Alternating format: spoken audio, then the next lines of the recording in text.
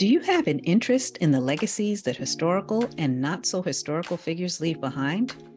Are you curious about how to ensure family heirlooms and life lessons are passed on from generation to generation?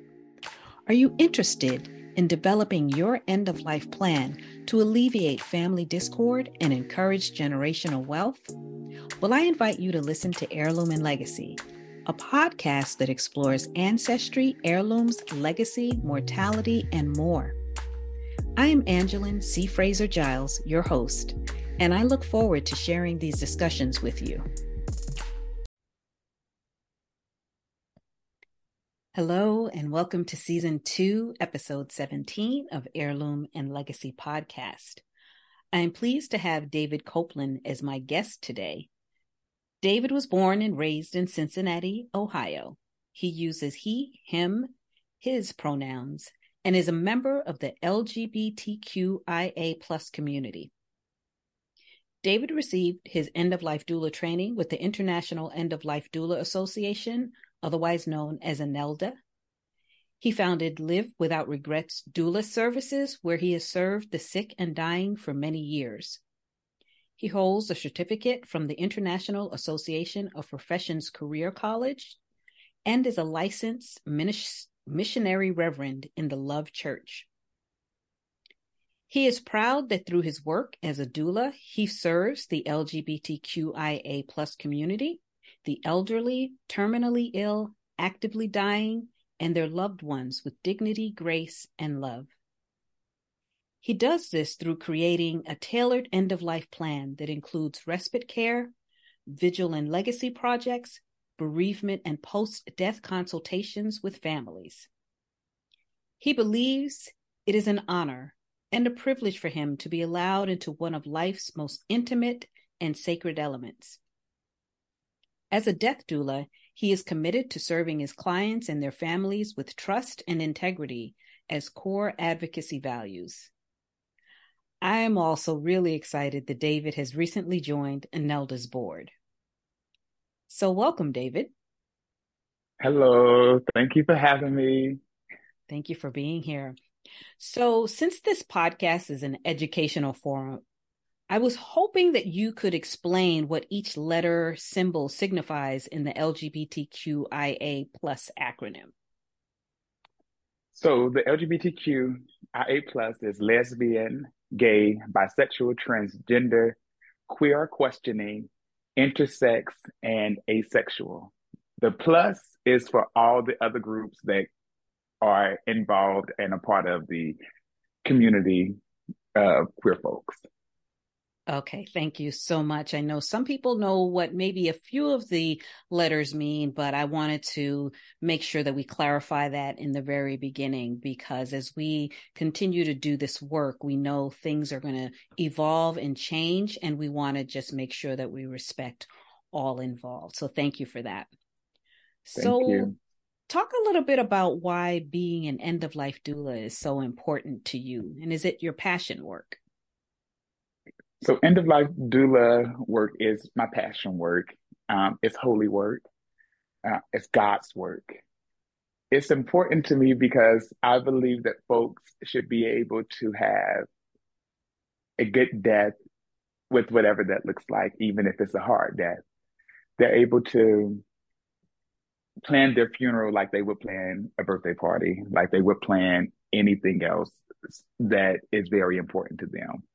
Dying is going to happen to each of us. It's one of the moments of life that I think is the last grandstand that we'll have.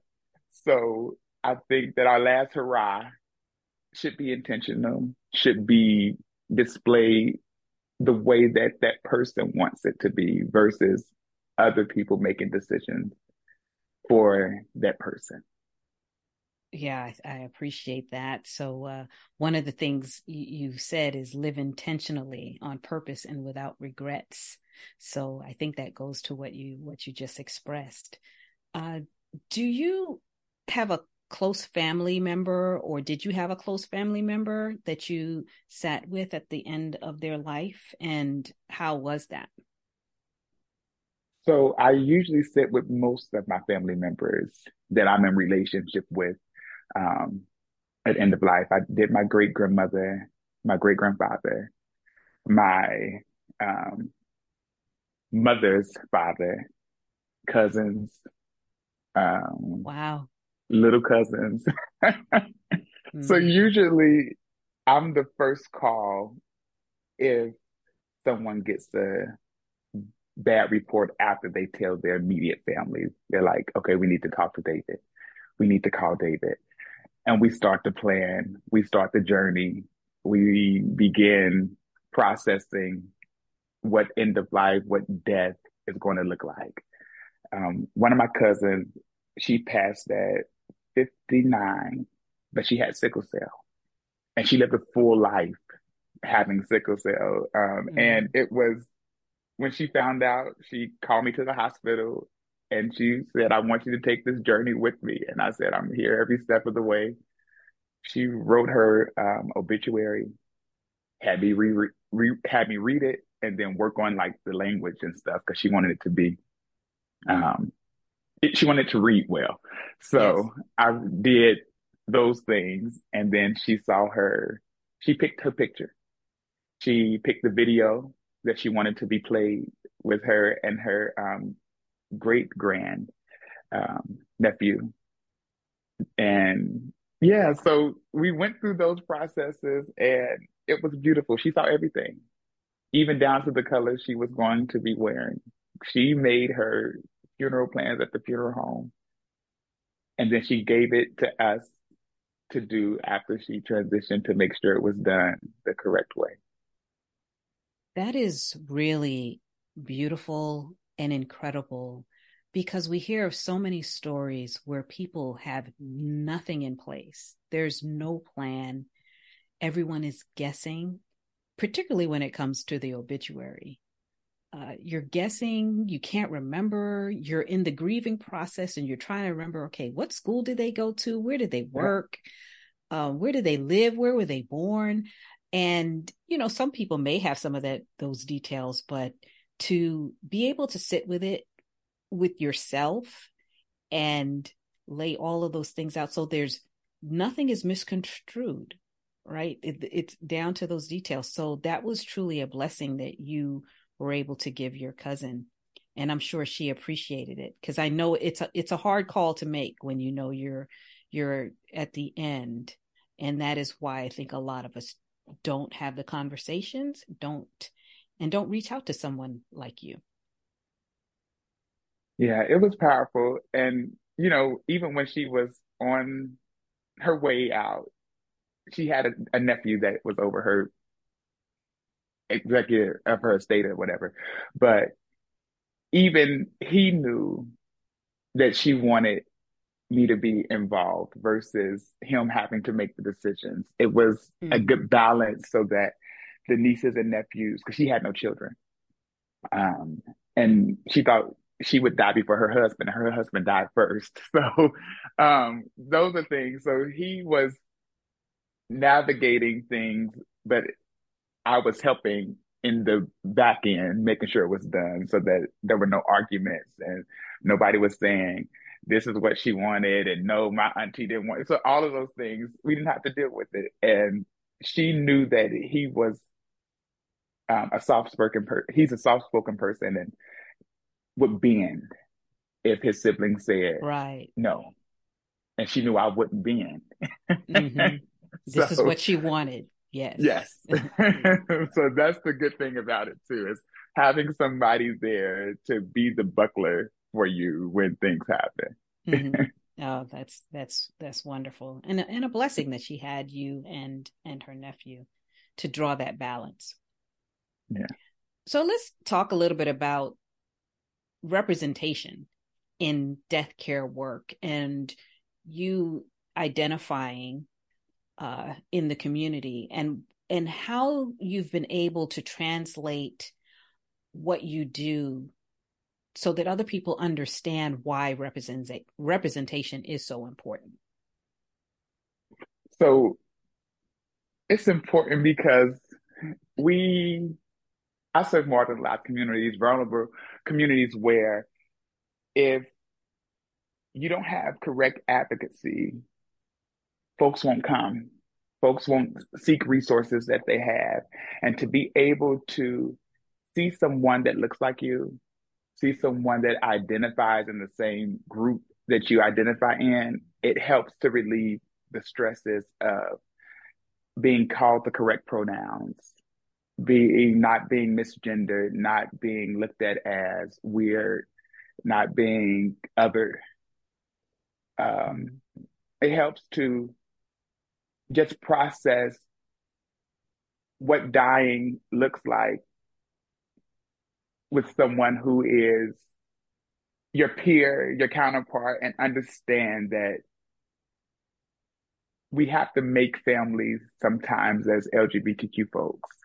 We're kicked out of homes, we're disowned, and to have to look at death without biological family can be challenging, but having someone with lived experience being able to help you through those processes is important to give trust, to really know that you're going to be taken care of, that they won't Mm-hmm. intentionally harm you. Mm-hmm. If things were to happen where there was harm, it wasn't malicious. It was an accident. It wasn't something where they felt like they could disrespect you because of who you are and how you identify and all of the other things that come along with being Black, being queer, um, being a Christian, and Mm-hmm. also believing in hoodoo. All of these things are make you other. They make you different, but having someone that's able to represent for you helps lift the burdens. Yeah, I would imagine. So, I mean, death is challenging as a cisgender person, right? And so it can only be that much more challenging is, as you said, someone is not surrounded by their biological immediate family for a variety of different reasons. And I can only imagine having someone who understands um, that person and what they're going through has to be a very poignant way to end, a life, because it's hard enough. It's hard enough to be sick and know you're dying. It's hard to be someone who, is sitting in the grieving process. So what you're bringing to people is definitely, definitely a blessing. Can you talk a little bit about why, or if there's been any outreach to providers in your area? You're specifically in Cincinnati. Have there been, like, what have you done and others done to try to bring attention to death care for this community? So yesterday I had an event called It Takes a Village, because I believe that just as a child is born and it takes a village to help guide, raise, and do the things of parenting for kids, that you need support of family members, friends, you're going to need that support at the end of life. So I reached out to um, many of organizations in Ohio. Equality Ohio came. NAMI Southwest was there. Equality Ohio is the legal matters for LGBTQ folks. They do a lot of fighting and teach about wills and power of attorneys. NAMI is a mental health group, Mm-hmm. and most of their services are free.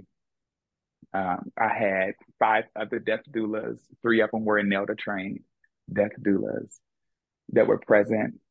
A couple of funeral homes, green burial celebrants that were affirming different religious organizations. and Compassion and Choices was a part of the event as well, where we had a conversation with the community and had them see the village that is available in Cincinnati to help them um, during their transition, during their end of life planning, to make sure that they have their wishes guaranteed, written down, notarized, all of these things. We had those questions and answers where they were able to ask legal advice. They were able to ask funeral homes, what does it look like to be cremated? Or can I have an open casket and still be cremated? Or how do I go to a green burial? And all of these things. It made Mm. queer folks be able to think about what death looks like for them, what they would do to their remains. Even myself, I was actually going to be cremated, but I'm having second thoughts about doing a green burial. Oh, yeah, So yeah. it made me think about things because I assumed that I wouldn't be able to um, go to green burial if I had an open casket because I thought I had to be embalmed and you can't be embalmed and go to a green burial. So, it Hmm. was all of those questions that I had actually gotten answers for, but I still need to dig a little deeper into certain things. But it having these conversations, showing Cincinnati that these are the people who are invested in your care. They're going to respect who you are. They're going to honor your pronouns. We had pens that said ask me versus just he, him, his pronouns versus just they, Okay. them. Hmm. Instead of you assuming how I identify, just ask, hey, what are your pronouns? And all of those things, which would It help breaks down that with barrier. othering people. Right, So, right. are just assuming, are making it difficult for folks to talk to you when they've been misgendered their whole life. So it was just very Mm. empowering. Terry Hocker, a pastor here, was um, actually a trans man. I knew Terry when Terry was transitioning, and it was just all of these things that was easy for us. But Terry goes he, him, they, and she. So whichever one comes out at that time, it's okay because Terry understands that there was a whole transition of Terry coming to being Terry. Okay. And yeah, so and you get to respect that and get to see what that looks like, and you get to see a queer pastor, celebrant, chaplain of a multi-faith community saying, you don't have to go back to mama's church. I will make sure that you have a good eulogy. You have a good person to preside. Wow, that's pretty incredible.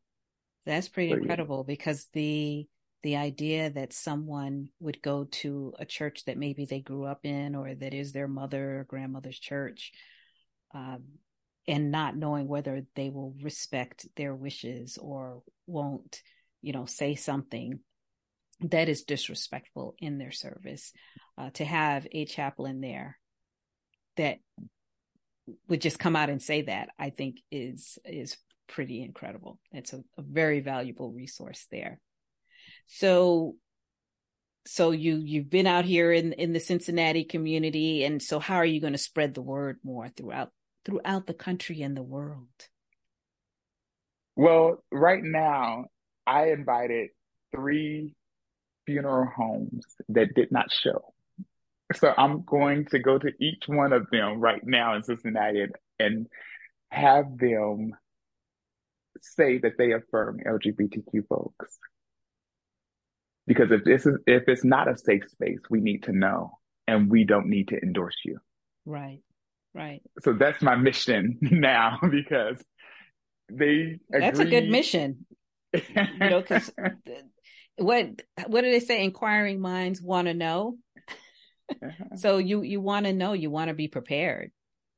Yeah, I have to know because one of them are that I have in mind as my pre-needs, and I'm going to have to withdraw because Mm, if you cannot affirm me and affirm us, we don't need to give you our money. mm, We don't need to use your resources when we do have and had a funeral home come, which was a Greenberry Funeral Home, that said, we will do it. We will make sure. And showed up, answered questions, and didn't back out, didn't pull out. So my question is it just talk, or are you going to put action behind it? Yeah. Yeah. And I would like a statement telling this too. So these are things that I think that's the start to being able to also have these conversations about death and dying for queer folks and for people in general that are marginalized, to know they will be respected, to know that they will be honored, and it's not just about money situations. And starting in Cincinnati and then stretching out to the other parts of Ohio and then other states, to really double down and ask, what's going Mm-hmm. on? Can Mm-hmm. we come? Yeah. Can I come and you're going to respect my whole body, all of me? So, what would you say to another end of life doula who wants to do this work, whether or not they identify as LGBTQIA plus? What would you say to them about maybe starting something that you did in Cincinnati in another jurisdiction? Because you're a one person, David. You can't be everywhere. So, what would you say to another doula that wants to do similar work? What I would do and say is reach out to the resources. There are a bunch of resources in the community that you're in. But if you don't go out, if you don't ask questions, if you don't have conversations and say, hey, I'm an end of life doula, what is it that you do? Carry the business cards, see somebody in the coffee shop, coffee line, hand it out, and make those connections, because most folks need it. Most folks don't like to talk about death and dying, but to have it talked about in a meaningful way is completely different than just preparing for just the end. It's about legacy, about meaning, about leaving things for folks, or telling a story from your own perspective versus someone else telling it. So talk to the funeral homes, go in and tell them, I'm a death doula. This is what I want to do. How can I serve? It's about serving your community. This work is service work. It's holy work. It definitely is service work, because I became an end of life doula at the height of the pandemic when you couldn't sit with anyone. And to be, totally transparent, I still have not sat with anyone. I've spoken to people, but I haven't been uh, in a situation where I've sat with a dying person.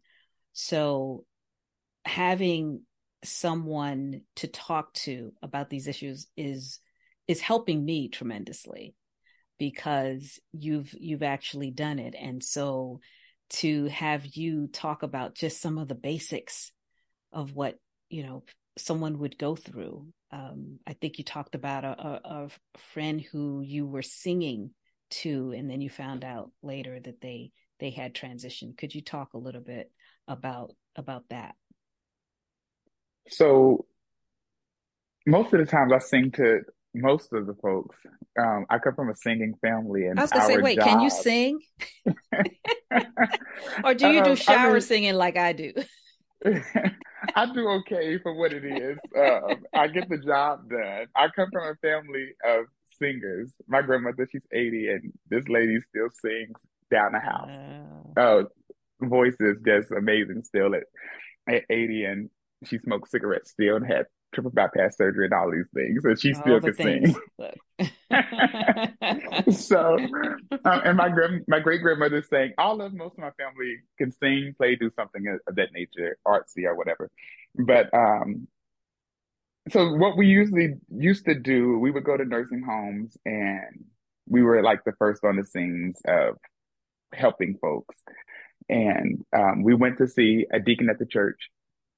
He was in a nursing home, and we were singing just songs to him after the service, and then the preacher came and gave him communion.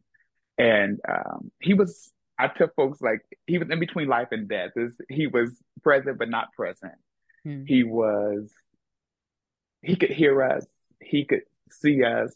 He enjoyed it, but he was also slipping away. And I'm 6 at this time. So, I'm a child You were watching this. 6. And yes, Okay. 6. So you So, started early. yes. Okay. So yeah, we Continue. started early we had to. We went to nursing homes and had to shake everybody's hands. They would not allow us to. It taught us humility. It taught us to accept people just the way that they were. And even if they were slopping, we still had to shake their hand.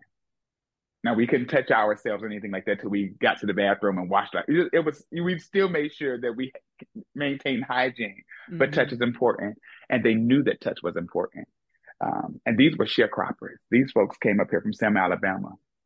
They did not graduate high school or went to college. They bought homes and worked. But anywho, we were singing to him, and his eyes was rolling in the back of his head, and I'm watching this. I'm like, OMG, what's going on? And I'm still singing. But I knew in the moment that there was something spiritual happening for him with us. And I didn't know what. I'm 6. I'm not for sure quite what was happening.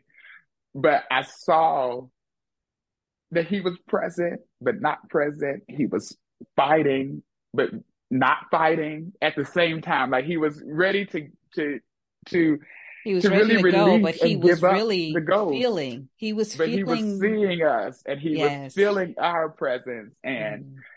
he heard his favorite songs being sung and all of these things. And I'm looking at this like, y'all don't see this? And shortly after we got home and we got the phone call that he had transitioned. So we packed back up and went back out. Mm. But that's what we did. And even for my great grandmother, she had all of her great grandchildren, her great great grandchildren, her grandchildren, and her kids were able to be around her. And then the 4 generations sang to her favorite songs until she took her last breath. Mm. So it's just beautiful to be able to do things like that for Mm-hmm. folks and to make the Mm-hmm. transition easy and calming because she didn't have much pain at all. And she died quick. Thank goodness. Okay. She died quick. But yeah. Yep. At 6 years old, there you were singing to a pastor. You knew deep within your soul, your spirit, that something was happening. Mm-hmm. And so from that, here you are a few years later, an end of life doula. Yes, a few years later. But I do want to, you said so death doula work though, you don't have to sit vigil. You don't Mm-hmm. have to sit by a dying person. I go through that. I think that death work is a lot. I think certain folks are made to do legacy and meaning. They maybe just can't sit a vigil. They're not able to emotionally take it. Mm-hmm. They're, Mm-hmm. so like yesterday, a couple of deaths was like, well, I'm a trained death doula, but I've never had a client in that way. But they've written obituaries, they've made slideshows, they've done all of these other things on the back end. That's death doula work, Mm-hmm. even if you're not sitting vigil with Vigil. folks. Yeah. Yeah. Yeah. And I recognize that because I did start heirloom estate and legacy preservation because I really did want to try to help people with their end of life plans, whatever that looked like, if it was wills or trust or, doing the obituary and all the things that come along with death. And I became a end of life doula because I thought that was just something like a continuum, like something else to add to my repertoire of what I could do. And I really, at the point that I did it, I wasn't really sure that I could necessarily sit vigil with someone. I think I could now, but I lost my mom at 9. And I remember her being in the casket with 2 cauldrons of ice under her body. This is in Central America in 1975. And I don't know if at that point I thought about like what that meant to be an end of life doula, because in 75 it wasn't really a thing. So now I can actually go and see someone in a casket, where after my mom died, it took me a long time to be able to do that, to view. So now I feel like I can do it. I'm getting a little bit better at that. But definitely I appreciate you saying that, because it's not necessarily sitting vigil, but it's talking to someone. It is going to visit them or making a call or any of the things that death doulas do to ensure that that person knows and feels that they are cared for, that someone's thinking about them, that they meant something, right, to someone, and they leave a legacy, which is definitely why I wanted to start Heirloom and Legacy podcast.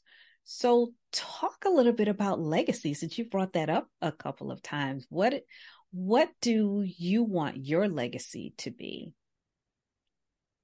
Um, I think my legacy would more than likely is that I served my community with all that I had, that I did the work, that I didn't just talk the talk, but I did the walk and to go along with it. Mm-hmm. And that I I did my best. I tried to serve and try to serve to the best of my ability the ones and the folks that are my clients, that are my family, that I come in contact with, that I'm supposed to um, work for, and give them the best funeral or best end of life celebration that they could have. Um, I have my own plans of, I don't want it to be in the church, even though I love church music, but I have friends that are not churched and I cuss a lot, and I need folks to be able to cuss when they're telling stories about me. I don't want them to Okay. feel like they're not able to talk about me correctly because they're in the sanctuary, a space Okay. that's supposed to be set apart and sanctified and all of these things. And so, you know, I need it outside of a religious Of a formal religious, organization yes. Yeah. so that my friends that know me are able to say when I cuss somebody out and they couldn't believe it, and I said this, all of these things, Mm-hmm. so that the folks are comfortable, even though I'm still going to have, I still want the Pentecostal essence of Christianity there, the drums, the organ, the shout, speaking in tongues, rolling around on the ground. Mm-hmm. If I You go want all of first, that as part. You want all of that as part of it, uh, just not in the uh, uh, formal setting, because there's going to be yes, cursing. There will be yes, cursing. they will be cursing. I've written my obituary; it has cursing in it. Oh, Um, so yeah, all of it's done, and it's because it's me, it's who I am, and I right. update it every year or every so often, depending. If I had a partner, they were in there just in case I croaked, and then when I no longer have a partner, so I took them out. Hey, look, that is really important. I mean, we've talked on this podcast before about people taking, folks off of wills, and uh, taking people off of life insurance policies if you're no longer married to them or with them, because that's where it gets messy when people don't Yeah. take care of these things. So I can appreciate you saying you're taking someone out of the obituary. So one of the things I want to ask you is an heirloom that someone left you or that you plan to leave. So I've really never been given an heirloom from any of my clients. I don't believe in that way. Uh, I collect obituaries of my family because I want to know and wanted to know where we came from and what that looks like. And during that process, we had a story that was told to us that our family name is Suttles Craig, but it Is was told to Shuttles us Craig? Suttles, Suttles. Shuttles, Okay. and the other name is Craig. Okay.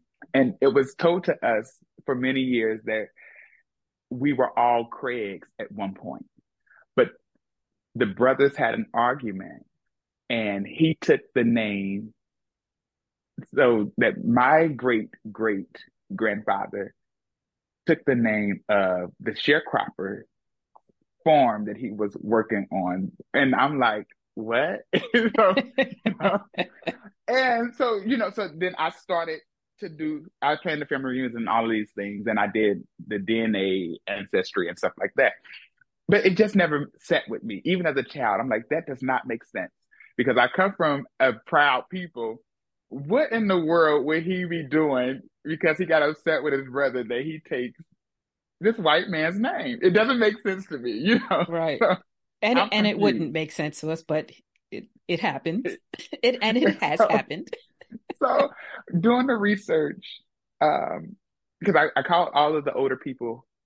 There were 9 kids, and I think 7 of them were living when I started doing the research, and most of them were older. They could only remember certain things. Anywho, I found out that the story was told, but partially true. Mhm. That The mystery. the children were born Craigs, all the way back from 1858. The great, the grandmother, the mother of my great great grandfather, my great great grandmother, anyway, her name was Celia Suttles, who had Willie, Millie, John Henry, who was my great great grandfather, and then 2 other kids. Anywho, Willie was born as Suttles. Willie died of Craig. Okay. But Willie changed the story and said he was born a Craig, and Okay. we were And all Craigs because his uh-huh. daddy was a Craig. So Mm. Willie's daddy was a Craig. So there were half brothers and all these things. So anywho, what I plan to leave is Some my clarity. my aunt Teen, which was the oldest sister of my great grandmother. She was the oldest child, had written out who came from who. Hmm. That book I saw belonged to my cousin that died at 59. She was her daughter from sickle cell I supported.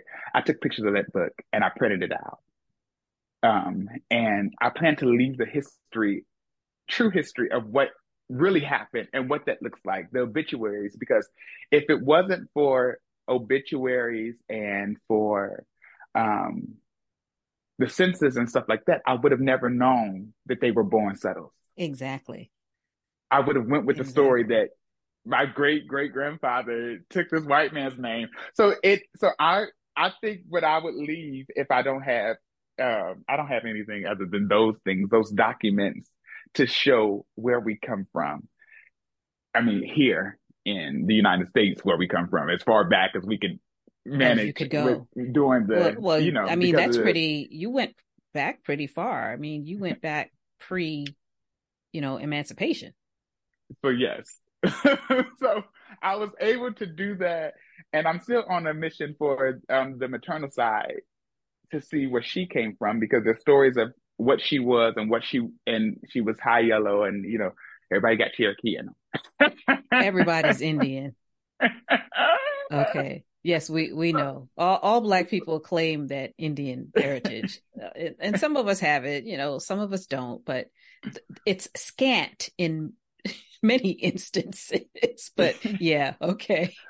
So and they tell stories about how she was able to walk with baskets on her head and carry Okay. water, and Uh-huh. they tell all these stories, and so I'm my legacy and what I'm going to leave are the heirlooms of obituary, of history, of where we come from, who we are as a people, of being Suttles Craig, and the truth about what happened between the brothers. Because I'm like, I know I don't come from people that would do these things. So Yeah, we do. So, we come from some crazy stuff. So but but but the way my great grandparents were set up, I'm like, I don't think so. But so any of these things, that's what I think my legacy would be, is to show who, what, when, where, and why. right, okay, perfect. that is that is perfect. Uh, and it's perfect because there's so many of us that don't know or have bits and pieces of a story, and we're trying to figure it out. And then you call someone your cousin, and you really don't know why they're your cousin, or yeah, you know. So I think having what you have, the obituaries, is a huge piece to bridging those gaps, so people kind of know the story, know the truth, have the Yeah, clarity, all those things. because I call aunts because they were old and they were my great grandmother's first cousins. They're not my aunts, They're and not I'm your like, aunt. But it what? doesn't matter. We just all blend together. Because So we yeah, don't know. We could be 6 degrees of separation. We don't know where we came from. There's not enough history from when we left the continent of Africa to know. So yeah, we're all cousins. yeah. So those are things. And so my daughter won't be doing that. She doesn't call anybody aunt that is a That's cousin, not and her. she don't call it. Yeah, we don't do that. And I don't go around saying cousin such and such. I don't Mm-mm. like it. I don't care if you're 90 years old. If your first name Stella, how you doing, Stella? See, now that's different in my family because my younger cousins call me cousin. They I don't like it. they just do. Nope. Never They call me have. and Never my did it. well my niece and nephew, they call me my first name, but sometimes I think they'll call me aunt.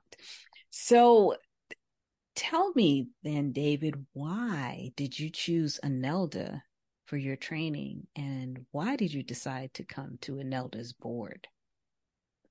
So I chose Anelda because when I was considering becoming end of life death doula, it was a new term, and one of my friends sent it to me and said, "This is what you do," and it was a video of a person who's an end of life death doula, and I'm like, "Oh, okay."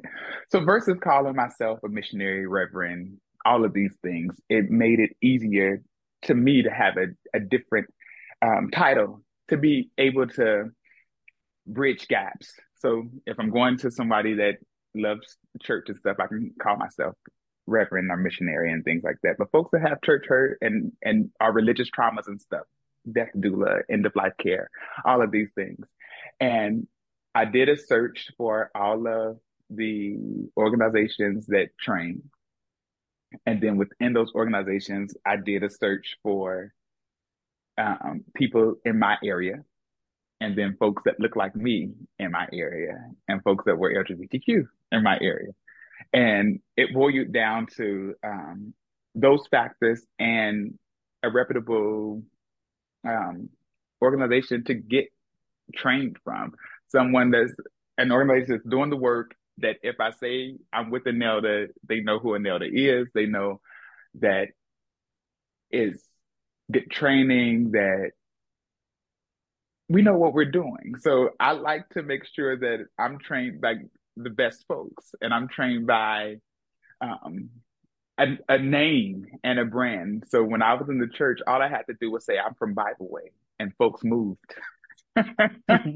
They said Bible Way, and then I'm like, I can sit in the back. I don't have to go up front, but I'm from Bible Way. And Hmm. they knew who Bible Way was, and they knew that we were trained correctly.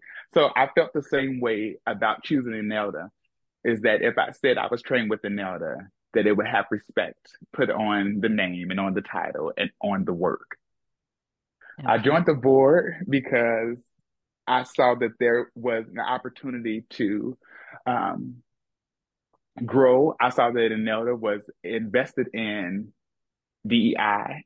I saw that they have the peer mentoring groups, they have the BIPOC mentoring groups, and I've sat on some of the web webinars and things of that even before I became a board member, just to see what they offered. And I think Anelda offers a lot to the world and to communities that need end of life services and training and education.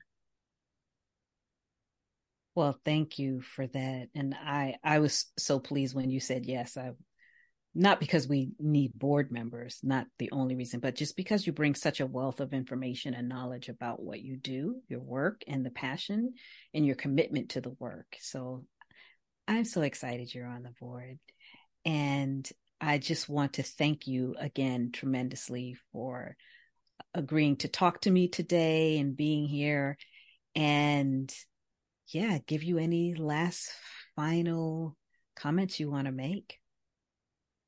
I thank you for having me and having these conversations. I love talking about death and dying. I can talk about it all day because that's what I do. And no, not really. Just for folks to live intentionally, live on purpose, and to live without regrets. And with that, what a beautiful ending to this conversation, David. Thank you and have a good afternoon.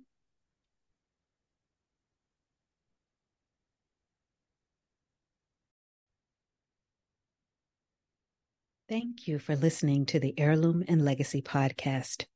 For more information about end-of-life planning, please visit us at legacypreservation.life.